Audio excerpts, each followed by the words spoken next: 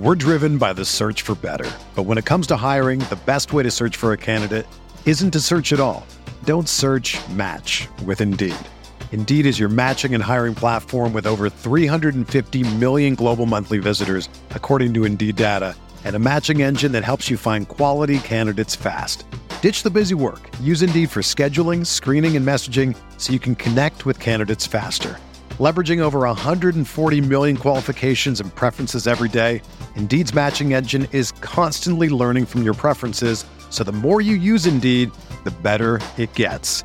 Join more than 3.5 million businesses worldwide that use Indeed to hire great talent fast. And listeners of this show will get a $75 sponsored job credit to get your jobs more visibility at Indeed.com/Blue Wire. Just go to Indeed.com/Blue Wire right now and support our show by saying that you heard about Indeed on this podcast. That's Indeed.com/Blue Wire. Terms and conditions apply. Need to hire? You need Indeed. You are listening to KC Sports Network, the #1 podcast network for today's Kansas City sports fans. With former players from your favorite teams, informed perspectives, and former insiders, this is the place for you. KC Sports Network is proudly presented by Emprise Bank, your partner in possible. What's up, everybody? It's KCSN update time. It's your daily Chiefs video from us here at KC Sports Network. I'm BJ Kissel. It's Wednesday, which means we'll be joined by YouTube legend and X's and O's guru, Brett Coleman, to talk a little Chiefs-Bills coming up this Sunday as one of those marquee matchups that the NFL had when the regular season schedules came out back in May. And a fun little nugget here for you that we'll chat about with Brett. I want to get his opinion on this. But besides the 13 seconds playoff game last year between these two teams, historic, legendary game that I'm sure is going to be discussed quite a bit the rest of this week. These two teams are intertwined pretty heavily based on how their rosters are currently shaped right now. And this is per the Chiefs game release that came out just a couple days ago. The Chiefs and Bills organized a trade during the 2017 NFL draft that positively impacted both franchises. Kansas City sent 3 picks, including the 27th overall pick, to Buffalo in exchange for the 10th overall pick, obviously used to select quarterback Patrick Mahomes. But the Bills eventually turned those 3 picks into 5 selections, which included Tre'Davious White, Deion Dawkins, Zay Jones, Tremaine Edmonds, and Siran Neal. So that's a rare trade that seems to have worked out for both teams. We'll talk about that and more with Brett here in just a little bit. We'll get his key matchups for this game. But first, a quick word from our friends over at DraftKings. The NFL action is in full swing at DraftKings Sportsbook, an official sports betting partner of the NFL. We're talking touchdowns, big plays, and even bigger wins. New customers can bet just $5 on any NFL team to win and get $200 in free bets if they do. And check this out. In addition to the usual bets, everyone can boost their winnings with DraftKings stepped up same game parlays. For example, if you want to use it for the game coming up on Sunday between the Chiefs and Bills, right now the Chiefs are 2.5-point underdogs at home, which didn't really see that coming when the schedule first came out, but the way that the Chiefs have played kind of up and down, the way the Bills have played, not altogether too surprising. And the over-under on that one is 54. But for DraftKings, to make things even sweeter, you can throw down on stepped up same game parlays once per game day all season long. Download the DraftKings Sportsbook app now and use promo code KCSN to get $200 in free bets if your team wins when you place a $5 bet on any football game. That's code KCSN only at DraftKings Sportsbook, an official sports betting partner of the NFL. Minimum age and eligibility restrictions apply. See show notes for details. All right, so right now let's welcome on Mr. Brett Coleman on the show. And you can find him on Twitter at Brett Coleman. You can find his work on YouTube and on Bootleg Football as well. He's a busy man. We appreciate him for joining us each week. Brett, we missed you last week. Before we get into the football stuff, are you feeling better? You know, I don't know. I mean, you can probably still hear it in my voice. I don't know what I had or have. I'm still trying to kick it, but at least I can talk. At least I'm semi-functional this week, so I'll take the win. if it makes, I'm kind of a mess too. Both my kids have been sick over the last couple of weeks, so I'll try to mute when I cough for all the listeners or people watching on YouTube. Apologize in advance, but when kids get sick, it's only a matter of time before everybody in the house gets sick. But whatever I have, it was not nearly as what I saw you looking like with the video that you put out on social media. But glad you're feeling a little bit better enough to talk at least, and a little bit better to watch some good football this Sunday. And the first thing I would ask, you look at the Bills on paper. I mean, this is a juggernaut.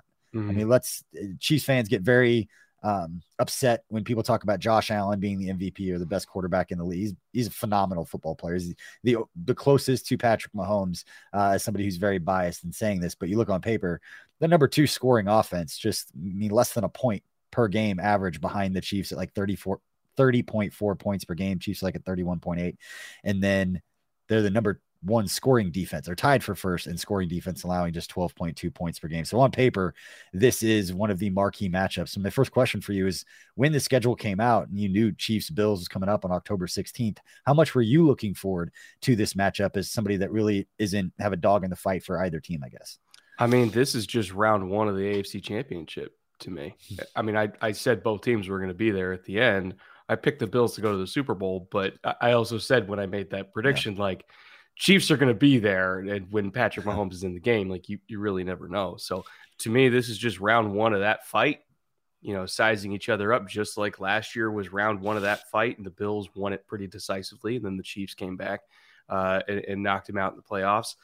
So I truly do think that these are the 2 teams that will be there in the end. I think 5 weeks into the year, we're seeing a stratification across the NFL of who's real and who's not. You look across the rest of the AFC West, might be the most, I don't want to say disappointing division, but it seems like the only team that's really lived up to expectations so far is the Chiefs. Shocker. Yeah. But I kind of think that everything's kind of getting separated and the cream is rising. We talked about it after the Raiders game, or even going into the Raiders game, that obviously at 1-4, not great, but I think they've lost those games by a total of like 13 points. I mean, they've been close in a lot of those games, and obviously the game was close last Monday night. And before I get into the schematic things that you're looking for between the Chiefs and Bills, I want to give you an opportunity just to give your thoughts on what you saw Monday night. Because again, we get this like Jekyll and Hyde Chiefs team where it's just sometimes they just cannot function in a way that we're used to. And we saw it against the Colts. We saw it in the first half offensively against the Raiders. And it's just such a interesting dynamic because the offensive line was so dominant. And granted, Trey Smith didn't play in this game, but offensive line being so dominant in a lot of ways against the Bucs, rushing for 189 yards on the ground against that front. And then to come out and Max Crosby, give him all the credit in the world. He's one of the best edge rushers in the NFL that doesn't get enough credit for how good he is, but still the offensive line just struggling a week after playing what you would consider a better defense and not having those issues. What was your reaction when you saw the game on Monday? Honestly, it's the same reaction that I've had for a while now, which is right tackle is still a problem. It seems like every time Max was getting loose, it was coming off that right edge. And I think it was Wiley, right? Wiley was starting. Yeah. And that particular spot, whether it was back in the Fisher days or really whenever, that right tackle spot, when Mitch has not been there for the years that Mitch was there, has always been an issue. And especially since Mitch has retired, it has been an issue. And so I think that, that's probably more of a question for the offseason, but they got to do a little bit more to help out Wiley, especially if you're going up against like a top edge rusher, because long gone are the days where you could just say, hey, Mitch, go handle Von Miller and we'll be okay. Like that can't happen right now. And I conveniently they're playing against Von this week. like that, they're going to have to give some chip help, because I know that Pat is comfortable living in the quick game. They can do that. Yeah. They've done that for a long time. Against this defense that is so good at rallying and tackling underneath, unless you want every drive to be 13 plays, they have to give Wiley some help against these edge rushers so that Pat can actually stretch the field. Because without doing that and getting some chunks, eventually these drives are going to stall out, especially against a defense that's this disciplined. I think, we'll stay on the defensive side of the ball and the challenge that the Chiefs offense is going to have. And I know you mentioned it just right there, but schematically, What is it that the Bills do that puts so much stress? I mean, allowing just 12.2 points per game, obviously they've got talent all over the field, but and that's for casual observers, people like myself who watch, like, man, they're fast, they're big, they're getting off blocks, they're doing all these things. But what is it they do schematically that the Chiefs are going to have to counteract that chess match and that stuff that you're so good at and knowledgeable with? What kinds of plays, what kind of schemes, what do you expect besides the chip help with Von Miller that he should be getting no matter who they play, but obviously going up against the right tackle and Andrew Wiley, who struggled against Crosby in a big way that was highlighted for the entire world to see. But what do you think is, like, what are the Chiefs facing schematically that could lead to them that chess match that we talk about? It's interesting how they play defense overall, and I actually have all of their coverage data pulled up here. They typically don't stick in Pat Mahomes' favorite coverage, which is cover 3. They don't stick in that more than 25% of the time. And their most common down for calling it is on first down, because obviously you want to stop the run on first down.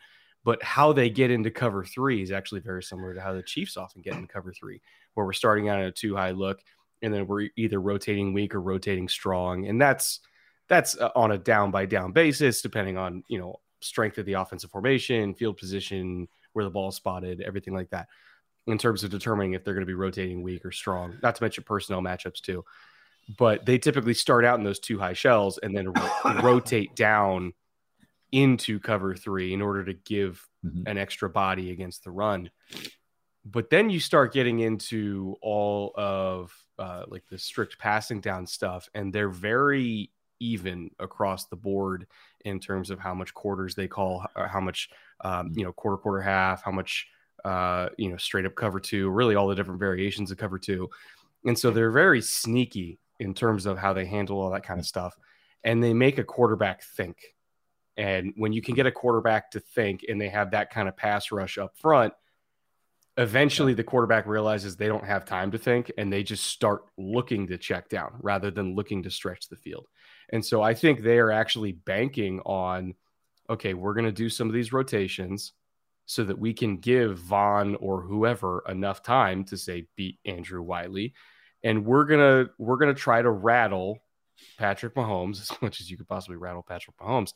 We're going to try to rattle him enough to the point where we get to, 2nd and 7, and he's not thinking that he even has time to hit a dig over the middle, and he's automatically looking for Clyde underneath, or he's automatically looking for, Travis underneath or something like that. They don't want him to stretch the field because they think if they can keep the Chiefs to all these 10-plus play drives while Josh Allen, they think they can get chunks, eventually they're going to win that fight. So that's their general mentality is rotate into cover 3 when we want to play cover 3, and everything else, do a whole bunch of other crazy Steve Spagnuolo-like rotations, force the quarterback to think, and trust the pass rush to get home.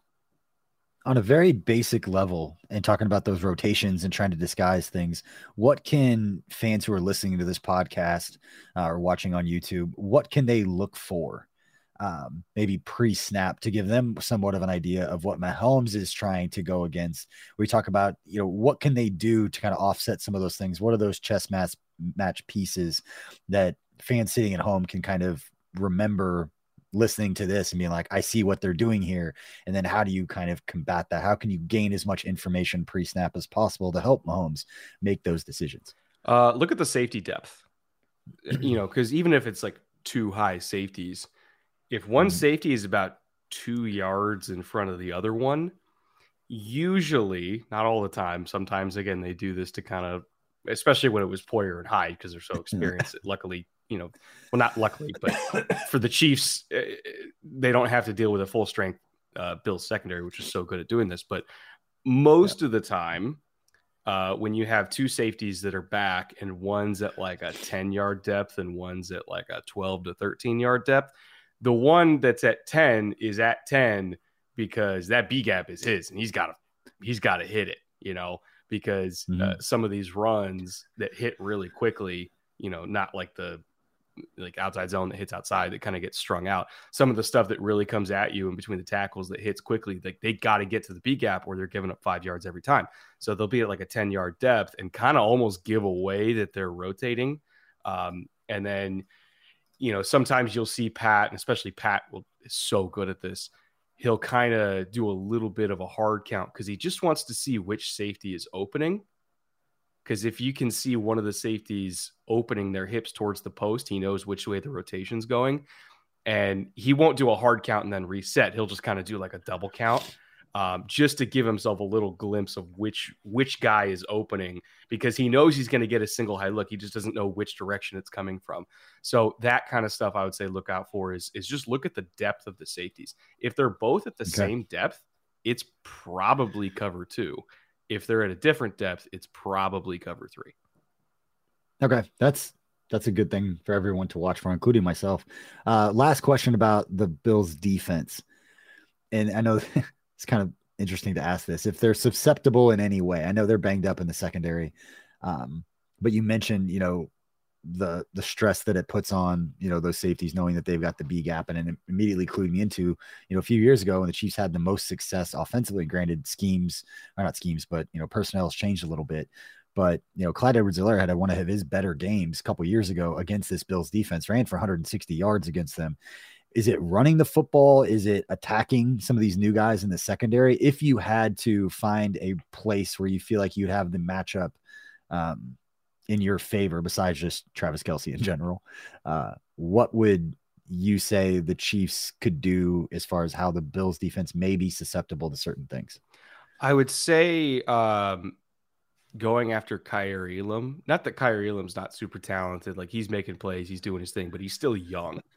Like, he's still really young, and he still does get picked on a little bit here and there, especially by veterans that really, understand how to make a young corner panic by getting into their blind spot, how to play with route pacing, all the kind of stuff that obviously Travis Kelce does. But there's still some other veterans on this team that I think might be able to get Kaiir Elam a little bit. Eventually, Elam, I think, is going to be phenomenal. But again, he's still learning. He's still in that phase of the first, month and a half of your rookie season when, oh my God, I'm in Arrowhead playing against Patrick Mahomes, and there's Travis Kelce, there's Juju Smith-Schuster. Like, how am I going to deal with this? You want to catch him now when he's still in that puppy phase and he's still learning he's still figuring out what he doesn't know. And so I would say anytime you're getting like a quarters look and he's isolated on the backside, because I know the Chiefs love 3-by-1 stuff. If you're getting like a quarters look and Elam's isolated on the backside, I almost kind of don't care who's on him. And I would take a chance, whether it's Travis, whether it's Juju, whether it's MVS, because all of those guys have been around the block at this point and have some tricks to the trade. And I would trust Pat to put the ball where it needs to be put to test a rookie corner. Okay. That's another great thing to watch out for. And I want to switch to the other side of the ball. And I do think it's interesting, though, that you mentioned, it doesn't matter who it is. And I think you and I have talked a couple weeks ago about needing a standout performance from at least one of the Chiefs wide receivers. We hadn't really seen that yet. Any of those guys step up. And we saw MVS on Monday night step up and make some plays, some high leverage catches. McCole Hardman still playing through that heel injury, had a couple of big time catches on 3rd and longs that gave chunk plays for the Chiefs offense to move the ball against the Raiders. But for the Chiefs defensively going up against Josh Allen and this Bills offense led by our guy, Mitch Morse, what do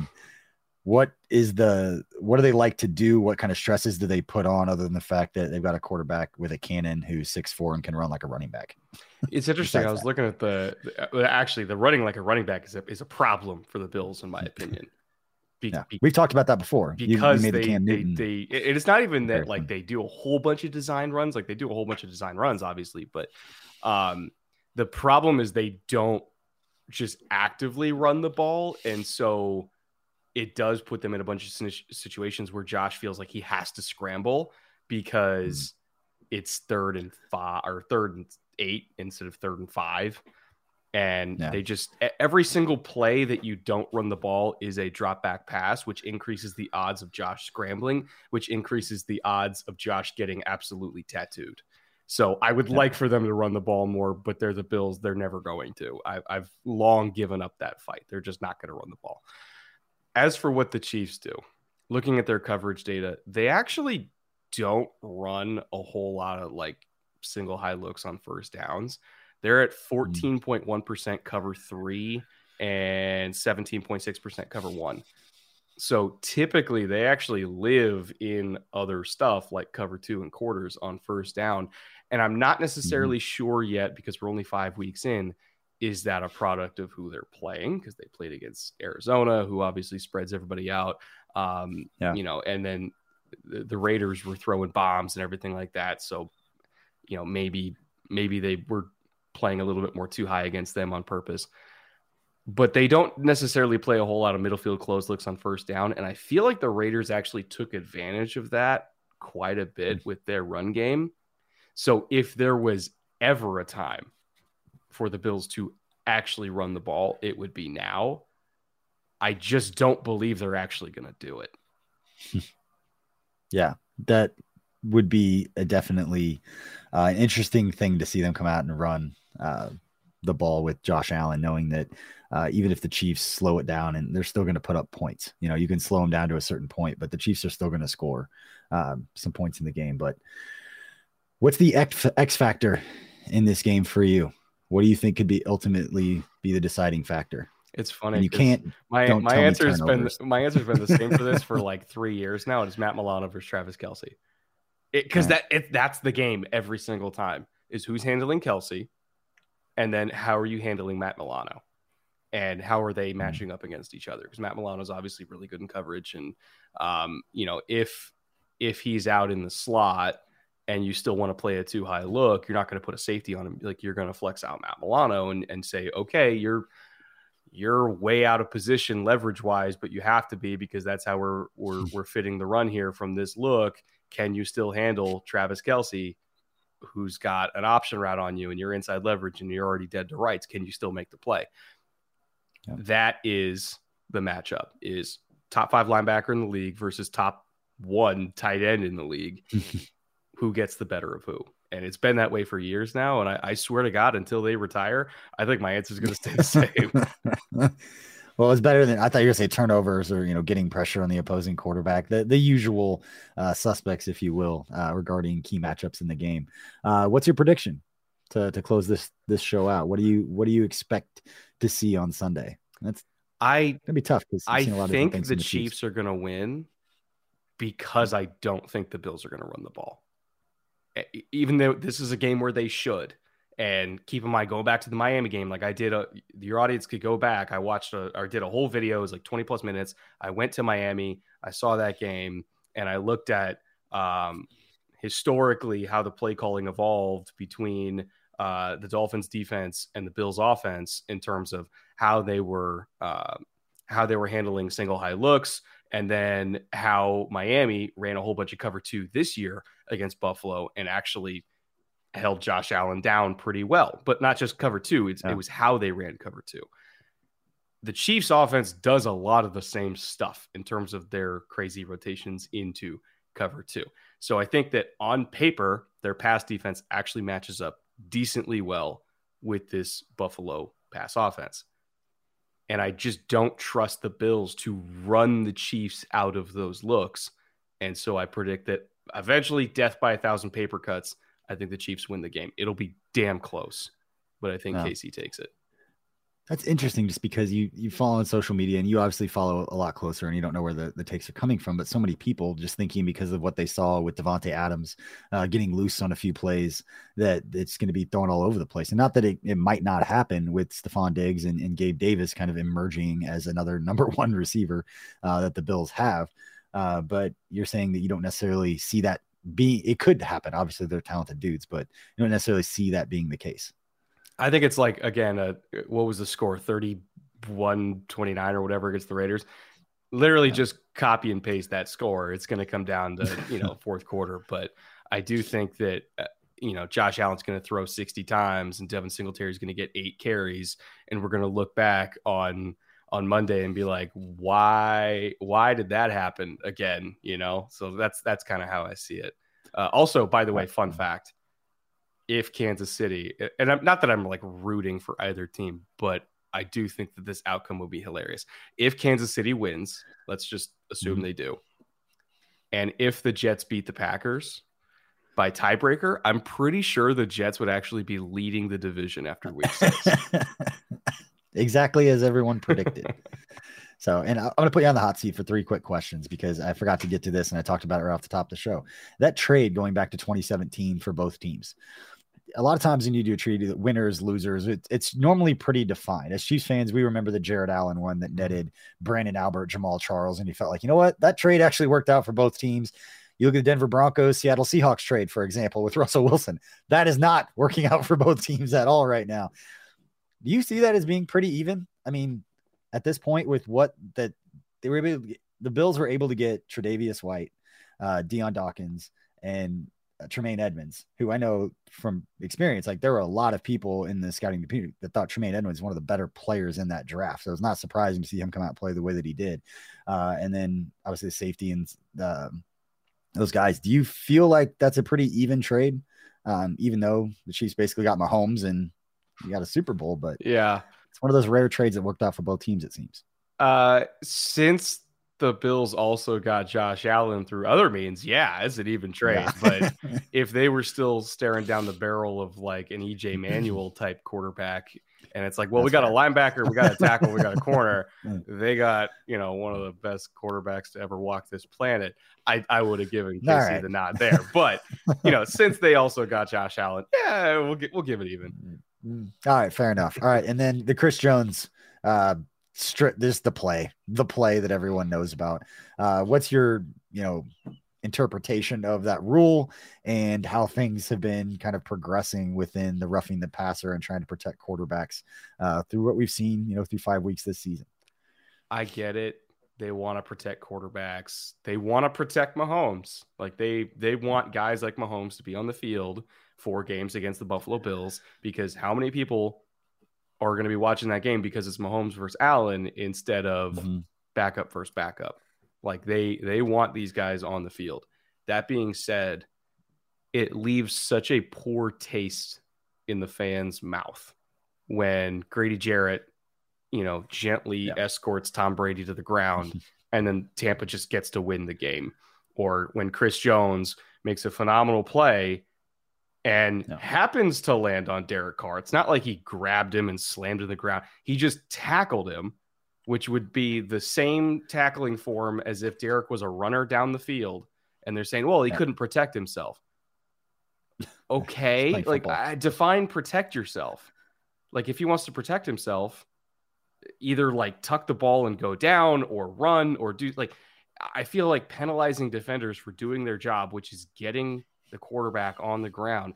And this is what got me, like, this is the same kind of thing with Chris Jones, but the explanation for the Grady thing was, oh, well, he put the quarterback on the ground in a forceful manner. Yeah, that's the job. And so like it happened to Chris again the very next day. And he, first of all, he's gotten so many bad calls this year. Like he's gotten absolutely wrecked by these zebras. And I don't know why. He's just a flag magnet at this point. And none of them make sense. Right. I feel like I understand you want to protect the quarterbacks, but it's put such a bad taste in the fans' mouth when they see that it's almost just as bad as seeing quarterbacks get, you know, beat to hell, like, because it makes it feel like the game is one-sided. It's almost going to get to the point where like quarterbacks can't break tackles if they're being sacked. Like once you wrap your arms around the quarterback, he's done. Like he can't try to escape because the only option at that point is to try to forcefully bring him down. And for a player like Josh Allen, who is big, physical, runs the football, like it's just not even. There were the videos of Patrick Mahomes being thrown down exactly like Tom Brady did, and there wasn't a flag thrown. And so it's the consistency part that's bothering. And I've made kind of, you know, in jest a little bit, but I give Chris Jones some credit for not completely losing his mind. Well, like, unfortunately, he's used to it at this point. Yeah, like he's maturing in that way, and that, you know, there've been some, you know, times in which he's gotten some penalties and some things that, you know, are probably more valid than what we've seen so far this year. We just chalk it up like, yeah, that wasn't good. But in those moments, nobody would like blame him for absolutely losing his mind the way that Coach Reid did. I still say I would have loved to have been a fly on the wall when at halftime when Coach Reid went and talked to Carl Cheffers before they went to halftime, because all the memes coming out and all the videos of how terrified the refs looked to throw flags in the second half. Pretty entertaining, but and then the last thing I gotta ask you about, because it was breaking news. I know you messaged me about it earlier, and don't feel like I'm doing my job by not bringing up breaking news that or surrounding the Chiefs at the last Chiefs game, but Davante Adams being charged with misdemeanor assault for throwing down a camera guy on his way into the locker room after that game. And understand that was a very frustrating way for Davante Adams to lose, getting taken out by Hunter Renfrow. And I've seen a couple of former players at least bring up the idea of more security to get those players out without, people walking around them where they are justifying, I guess, throwing somebody to the ground because it's busy over there after a game in the tunnel. But, what was your reaction to hearing that, he's been charged with a misdemeanor assault for what he did leaving the game? Was it a Chiefs team employee that he did it to, or was it freelance? I don't know. Not one that at least I know. I think it's a freelance. I don't think a lot of information. I saw the police report. I saw his name. I'm not going to report it. I didn't know the name. Yeah. Not that I know everybody down there or anything like that, but it wasn't a recognizable like Chiefs employee. I think that would be that would have come out. That would be a little bit different locally. Yeah. Somebody would know, but yeah, I know that the tunnel can get busy, especially after games. Players are coming in and out, and I've been there in those situations, and you kind of just get out of those guys' way. I didn't see a ton of angles of it, but just in general, just an unfortunate situation. I don't necessarily believe that charging someone for assault in that situation, the assault if charge, it was somebody else, maybe not, but like the assault charge, I was kind of like, I mean, by the letter of the law, I get it, and I'm conflicted on it because I see like this. He looked like 25 and he's carrying a C-stand. He didn't deserve that. No, he didn't deserve it. It definitely should be some sort of consequence. Yes, I don't know about that. Like giving him a criminal record for it. I was kind of like, I don't know about that. Like, suspension, fine, and have the fine go to the guy if he has, because I guess he went to the hospital with some kind of potential, like they didn't even say head injury, they said potential head injury. So I'm not even going to try to speculate on what was going on with him medically. I can obviously see a suspension and a fine, an apology, and maybe covering whatever the guy's medical expenses were, because even just a trip to the hospital can be expensive. I totally understand that. Giving him an assault charge, when I also saw the other angle where the kid was just like, he literally just showed up out of nowhere in front of Davante. And for all Davante knows, like, he doesn't recognize this person. Sees somebody with a big metal object. He's frustrated because of how the game ended. Should he have pushed the kid? Absolutely not. But I also understand that if I am just full of piss and vinegar and adrenaline and I'm walking off a field and somebody bumps into me with a big old metal thing, I'm not saying I would have done that, but I understand that a jacked up pro athlete that plays a very physical sport might react in that way. So does he deserve to be suspended and fined and the kid to be compensated for his medical expenses? Obviously. Does he deserve an assault charge? I stop short of that. Yeah, I think, and again, to your point, not speculating on any kind of injury, because you hate for anything serious to happen on what, you push someone. It wasn't, decking him, wasn't throwing a punch, but somebody could be seriously injured if, in the wrong situation, they get pushed down to the ground, they hit their head on the camera that he was holding, whatever it is. That notwithstanding, seems like the assault charge is going to be the beginning of writing a check, which should happen. There should be a consequence. Like you said, the NFL is going to step in and do something. They can't not. They caught it on camera and a couple of different angles. But it'll be, I think, something that is talked about for a little bit. A check is written and then it kind of gets brushed under the rug and probably brought back up the next time the two teams play. Davante will be asked about it. All the players will be asked about it, I'm sure, and have to dance around it, kind of like you and I are. And that there's no good, like there's nuance for both sides. And I feel like people have approached, especially on Twitter so far, people have approached it without any semblance of nuance. My favorite tweet that I saw, and not to make light of somebody potentially being injured, but it was like, that was so egregious that Josh Allen should definitely be suspended for one game. Like Davante Adams pushed a guy to the ground. You definitely deserve a 1-game suspension for Josh Allen. Yeah. So, but also, I guarantee you, every game at Arrowhead from now on, security is going to be clearing that tunnel like crazy because they don't want that to happen to their own player. Yeah, those freelance photographers, I'm sure, are going to have an email or a training session about what not to do, because in fairness to the player, that kind of stuff shouldn't happen. You let the players get up and out. There shouldn't be a ton of things in the way. And being down there before, it's organized. Like their security down there, they're clearing everyone out. It's just obviously somebody got missed, somebody, scooted through the cracks or however it ended up happening. But yeah, unfortunate situation, but again, ton of nuance to your point. Brett, man, appreciate you for joining us on KCSN Update this week. What have you got working on? Where can people find your stuff? And what do you want to promote? Ironically, I have a not even tangentially related Chiefs episode coming out because I saw Zach Taylor try to run another shovel pass inside the 5 yes. And it didn't work again. And so I started pulling a whole bunch of data on success rates for shovel pass inside the 5. Shocker. Kansas City is the only team it works for on a regular basis. They run it more than anybody. They score on it more than anybody. And so I'm doing an episode just on that play and kind of the evolution of that play over the last couple of years and why, unless you're Andy Reid, you're just not allowed to call it anymore because it doesn't work for anybody else. I've noticed a lot of teams trying it. And I think I saw the play that you're referencing where La'el Collins, I think, had the wrong block. And then something was brought up about that. And it looked really ugly. But interested, I will definitely check that one out. I don't know if Matt Canada and what he did will bleed into there, but I feel like there's some stuff that was either borrowed or discussed or some inspiration based on some things that they had seen at the college level when Matt Canada was there. But I think he's out of Virginia at the time. But anyway, Brett, man, appreciate it. Look forward to all of that stuff. And everybody, thank you for listening and watching.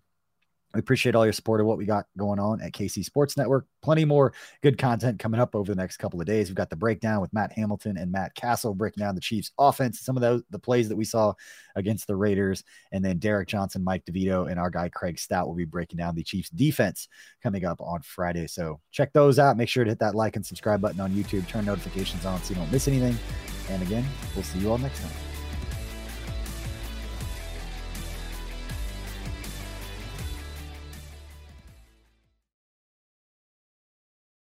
Everyone is talking about magnesium. It's all you hear about. But why? What do we know about magnesium?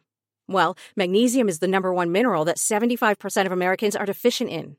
If you are a woman over 35, magnesium will help you rediscover balance, energy, and vitality. Magnesium supports more than 300 enzymatic reactions in your body, including those involved in hormonal balance. From functional medicine doctors to mental well-being and female hormone experts, we all know that magnesium is the one mineral to improve all aspects of well-being and health. But which one? Magnesium Breakthrough from Bioptimizers, the trusted choice recommended by leading experts with 7 best-absorbed forms of magnesium to ensure your body receives the support it needs for overall well-being. Go to bioptimizers.com/balance today and use code BALANCE10 for 10% off. Support your journey to wellness at bioptimizers.com/balance. Magnesium Breakthrough from Bioptimizers, your foundation to optimal health and vitality.